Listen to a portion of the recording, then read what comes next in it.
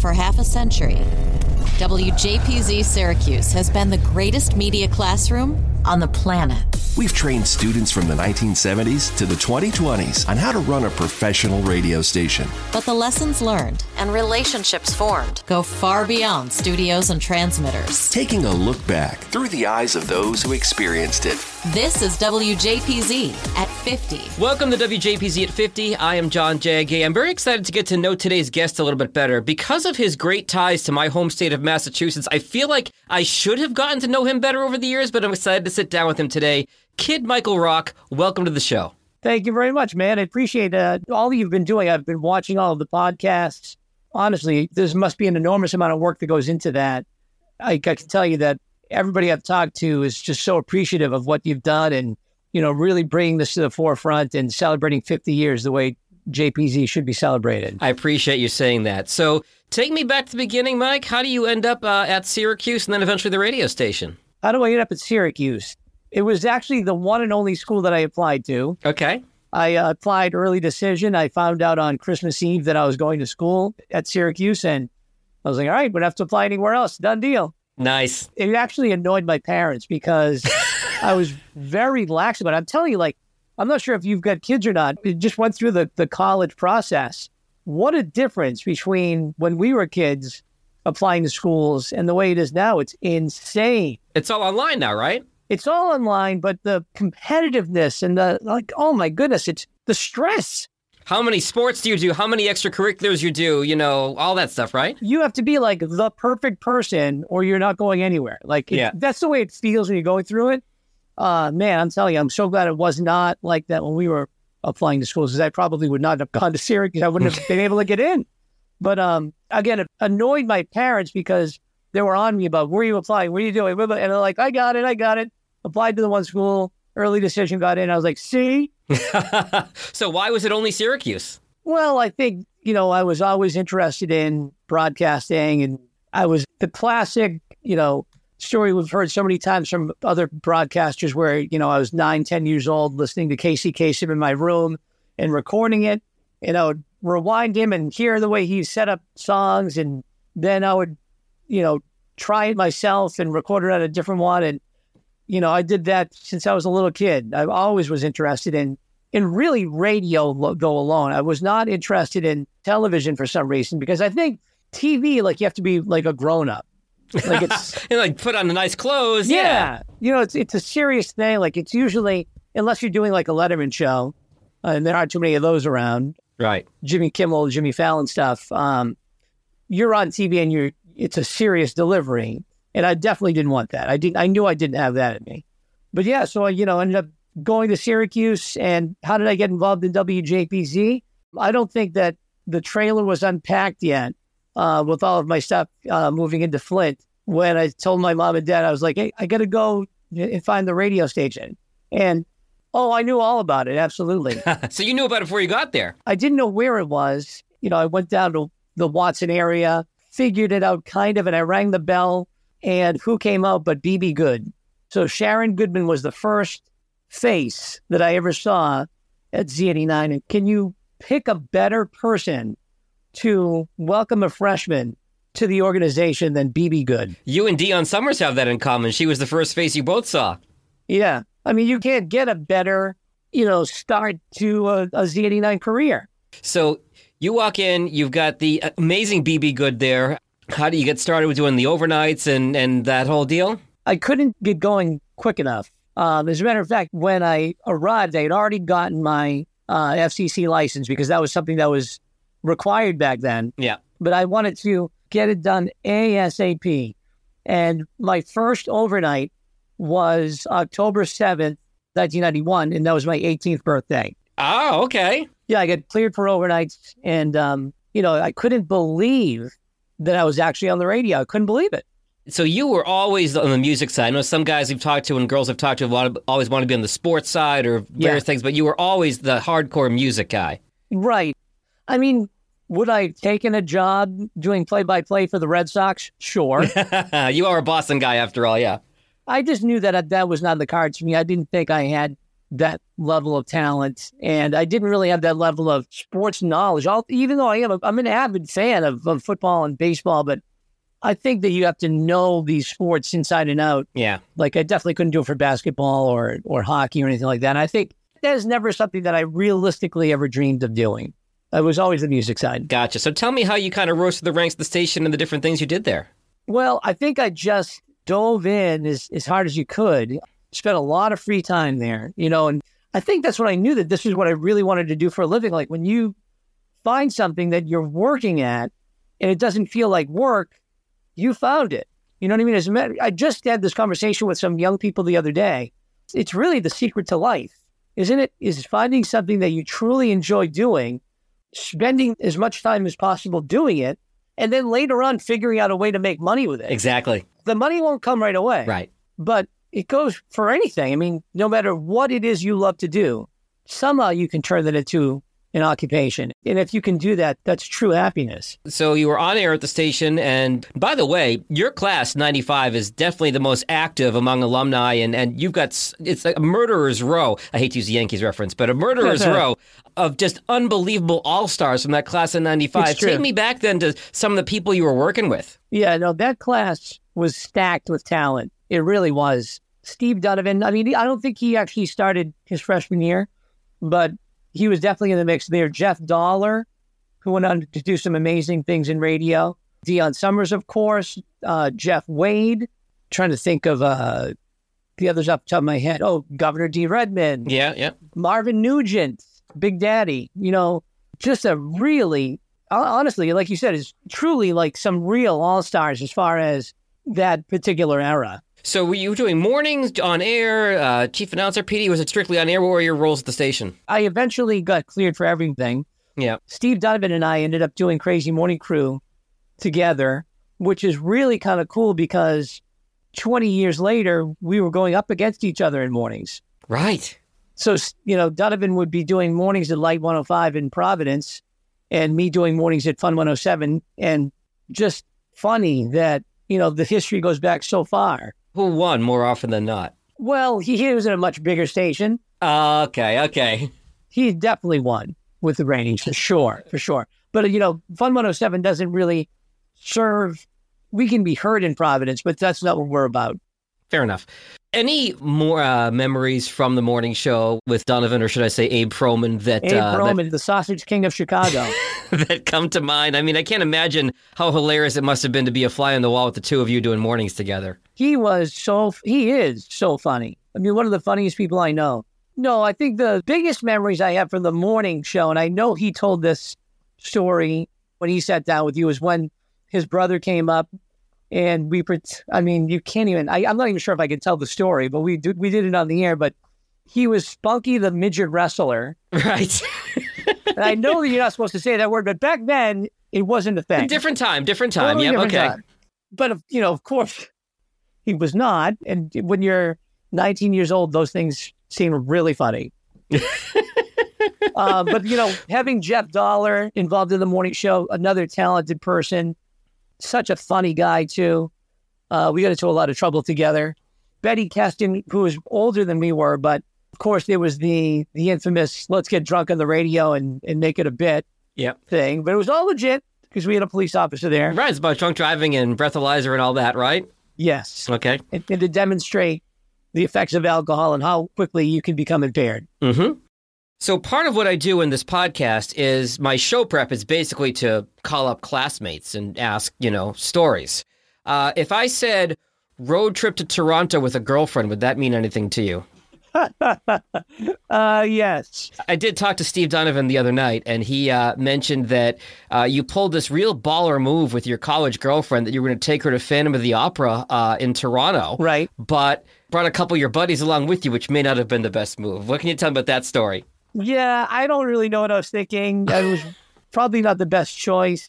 But yeah, somehow we got these tickets to Phantom of the Opera in Toronto. She is all excited about it, obviously.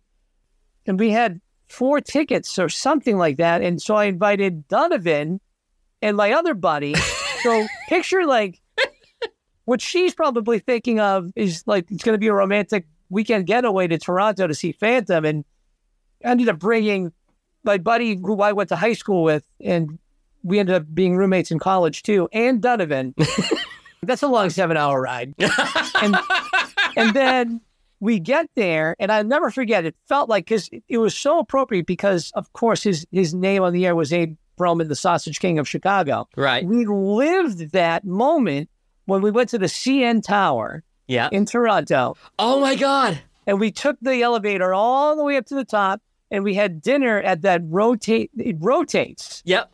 And so you can always see a different part of the city. So here we are, like three knuckleheads and my girlfriend at the time, right? Yeah. We're at the CN Tower, and he's acting like Abe Broman. I mean, like, we had no business eating at this restaurant.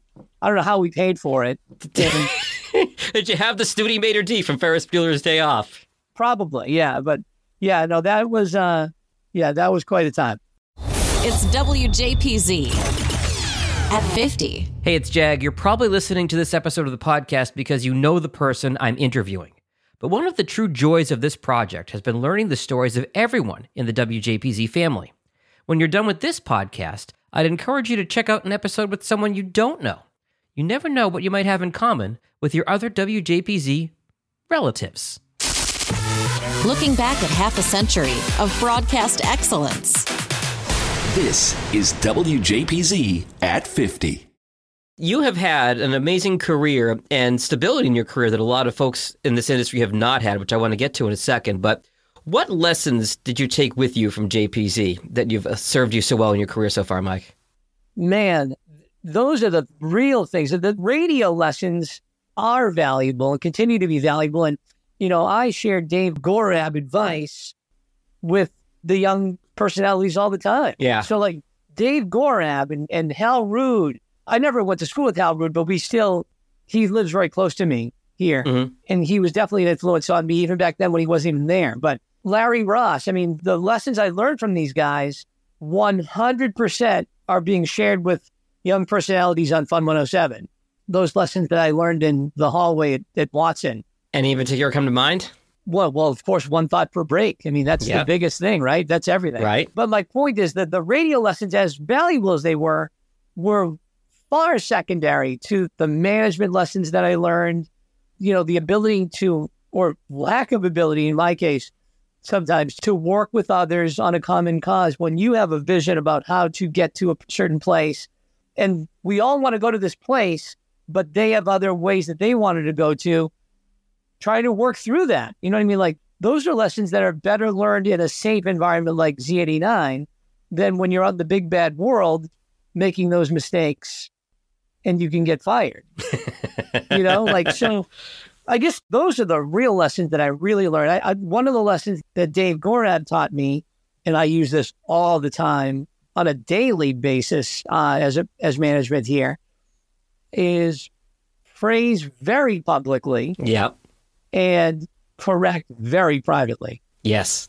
And, that builds loyalty because people really appreciate that. I think about you and yourself. I mean, I definitely do. And when my boss gives me a big pat on the back in front of the staff, it means something. And, we're all humans. Right. And I would hate to be corrected in front of the staff, so you just treat people like that. And I think that's probably the biggest lesson I learned from Z89.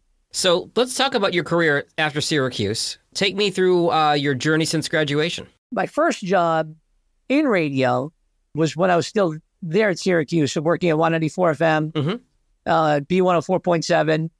We helped launch that. That was the era of launching it. Oh, one name that I don't know how I could have not mentioned, Jordan Gualiumi. Oh, yeah. So, he was a part of the Z89 thing and then the B104.7 thing. So learned a lot with 194 FM and then ended up working at a little station in New Hampshire for a couple of minutes until Z89 connections came calling again. And BB Good was working down here at Fun 107. And I remember it was one Christmas break. We were, you catch rides home from people, when you're younger. Yep. Shout out to Emily Zizza, class of 2000, who gave me a ride home before I had a car on campus. There you go. So we were going home for the holidays, and BB, as a senior, was working at Rock 107 in Utica. Yep. She's a full-time student, but also a full-time night jock. Because she was just that good and still is. What is that? So she's, living the life as a Rock 107 night jock, not even graduated yet. So it's Donovan and myself, and I don't know who was driving, but we were picking up or going home with BB, and we stopped at Rock 107. And so I remember it was like a Sunday or something, and she was doing a weekend shift, and the PD was in the building on a Sunday. I'm like, that's weird. You know what I mean? Like, what PD is in the building on a Sunday? Anyway, Rock 107 was a sister station on Fun 107. Okay. That PD ended up getting transferred to Fun 107. Oh, wow. So I had met my future boss that day, and now that knowing him over the years, of course he was there on a Sunday because he was that dedicated. But met him, his name was JR, and BB called me and said, listen, there's a promotions director opening at Fun 107, and I think you'd be perfect for it. Why don't you come down? So I came down and I met with everybody, and they were a little nervous because I looked like I was about 14 years old at the time. The good news is at this point in your career, you haven't aged a bit. Well, thank you very much. But no, I somehow convinced them that I should work here, and they hired me. And, for the most part, I did leave for little projects. I did, worked on a morning show in Boston for a year. Which show was that? I'd started 93.7. I worked with Ralphie Marino and Heather Gersten. Okay, yeah. Other than that little quick, Boston thing, I've been here for 27 years. And you are mornings in PD now? Yeah, we don't call them PDs anymore. I'm a director of content, which means that I actually oversee the news talk station here in the building as well. So it's like might have been known before as like an operations manager. Mm-hmm. Well, because director of content is probably more accurate in 2023 because so much of it is online as well as just on air, right? That's a big, big part of it now. Big part of it. Every personality in the company is expected to write 2 pieces of content per day. Mm-hmm. And so what I always talk about is we spend so much time creating content for the radio. So why would we want to do that content for the radio and have it go out there just for those seconds and have that be the end of it? It disappears and is gone forever. Why would you want that to happen when you work so hard to get that content? Share it online, put it up on the website, share it on social, and do it all, and it lives forever. So I try not to have it be like, I got to do my blogs. I got to just... Right. These are your articles. These are your stories that can live on forever, and they're consumed when the audience is ready to consume it. On demand. On demand. So it gets out there to so many more people like that. And, we're all driven by ego in this business. Of course. When people really start to get that, there's real buy-in, because, of course, you would want as many people as possible to see the content that you worked on. I think that is a testament to your skills as a leader, because that is the best way I've ever heard the importance of putting your content online explained. I can't tell you how many jocks I worked with in my career, and sometimes myself, I'm like, oh, yeah, I got to do this blog post, and I got to cut this up into a podcast or whatever it is. But that's perfect. You want this content to live and be available for somebody who may not have been in the car at 8:45 a.m. when you did this killer break. What are the chances that they were, really, when you think about it? It's probably slim to none that they actually heard what you did. But this way, you're taking your best content and making sure you're putting it right in their face. I mean, if they're a P1 listener of your radio station, they're definitely following you on Facebook. Right. And they're definitely going to your site, and, they'll definitely want to click on and see what you've got going on, and you're able to share that content when it's good for them. We are starting to scratch the surface of something that I've asked all of my guests that are still working in radio in. So let me transition here. You're in this every day. You're in the trenches. You have the role where you're doing this. There are a lot of naysayers about radio. Radio has its critics. What does radio need to do to continue to stay important in 2023 and beyond? They need to stay local. Yes. Local. As he cups his hands over his mouth and screams for those of you listening. If you didn't hear me in the back, you've got to stay local. So what I always say to the people who work here is, I want you to do breaks that could not be done on any other radio station. Those are the gold moments, is when you are doing breaks that you could not get away with. Like we mentioned the Donovan thing in Providence. My show, where I do my show in Massachusetts here on the South Coast, is a completely different feel than if I was going to be doing this show in Providence. And that's what, less than an hour away, about an hour away from New Bedford, from Providence? 30 minutes up the street. Yeah. But it's a different culture. Providence, while it's so close, has nothing to do. Nobody in New Bedford or Fall River cares about Providence. It might as well be a different country. So you've got to stay local. So doing your show and doing breaks about the Kardashians is not going to work. Go to TMZ for that. So many other people can do such a better job than you can at that. But nobody's going to beat me about talking about the new restaurant that opened up in New Bedford or where to get the best casserole sandwiches. You probably don't even know what a casserole sandwich is, do you? I don't know. And I'm I'm from north of Boston, so explain. Right. And I am too. I'm from north of Boston. Never heard of any of this Portuguese food before I moved down here. It's like a Portuguese sausage sandwich. Okay. But that is a connection that you can make with the audience. When you can connect with them at that level, that's when you can really win. And that is what's going to save radio. Our relationships like that. You cannot do this cookie cutter stuff because I can get that anywhere. Yeah. I think that was the big fail in radio probably 10 plus years ago when portable people meters came in and they said, oh, shut up and play the music. Well, yeah, right. why would you listen to somebody else's playlist when Spotify and Pandora are coming along? Exactly. It's what's between the records that really can set you apart. In a way, that's great for personalities. I definitely went through those years where shut up and play the music was the thing. Right. And it was, how do you say the words? You try to work on your inflection, and these are legitimate things to think about and do, but working on your inflection and pace and things like that. But man, it can get a little boring, but no, it's the stuff between the records now that sets you apart from, you can hear the new song anywhere. I can pull up the song in 2 seconds and listen to it on YouTube. Right. But what you're doing is collecting all of these songs and filtering out the other ones. You're listening to the bad stuff so that they don't have to. And you're using it to complement what you're doing between the songs. Exactly.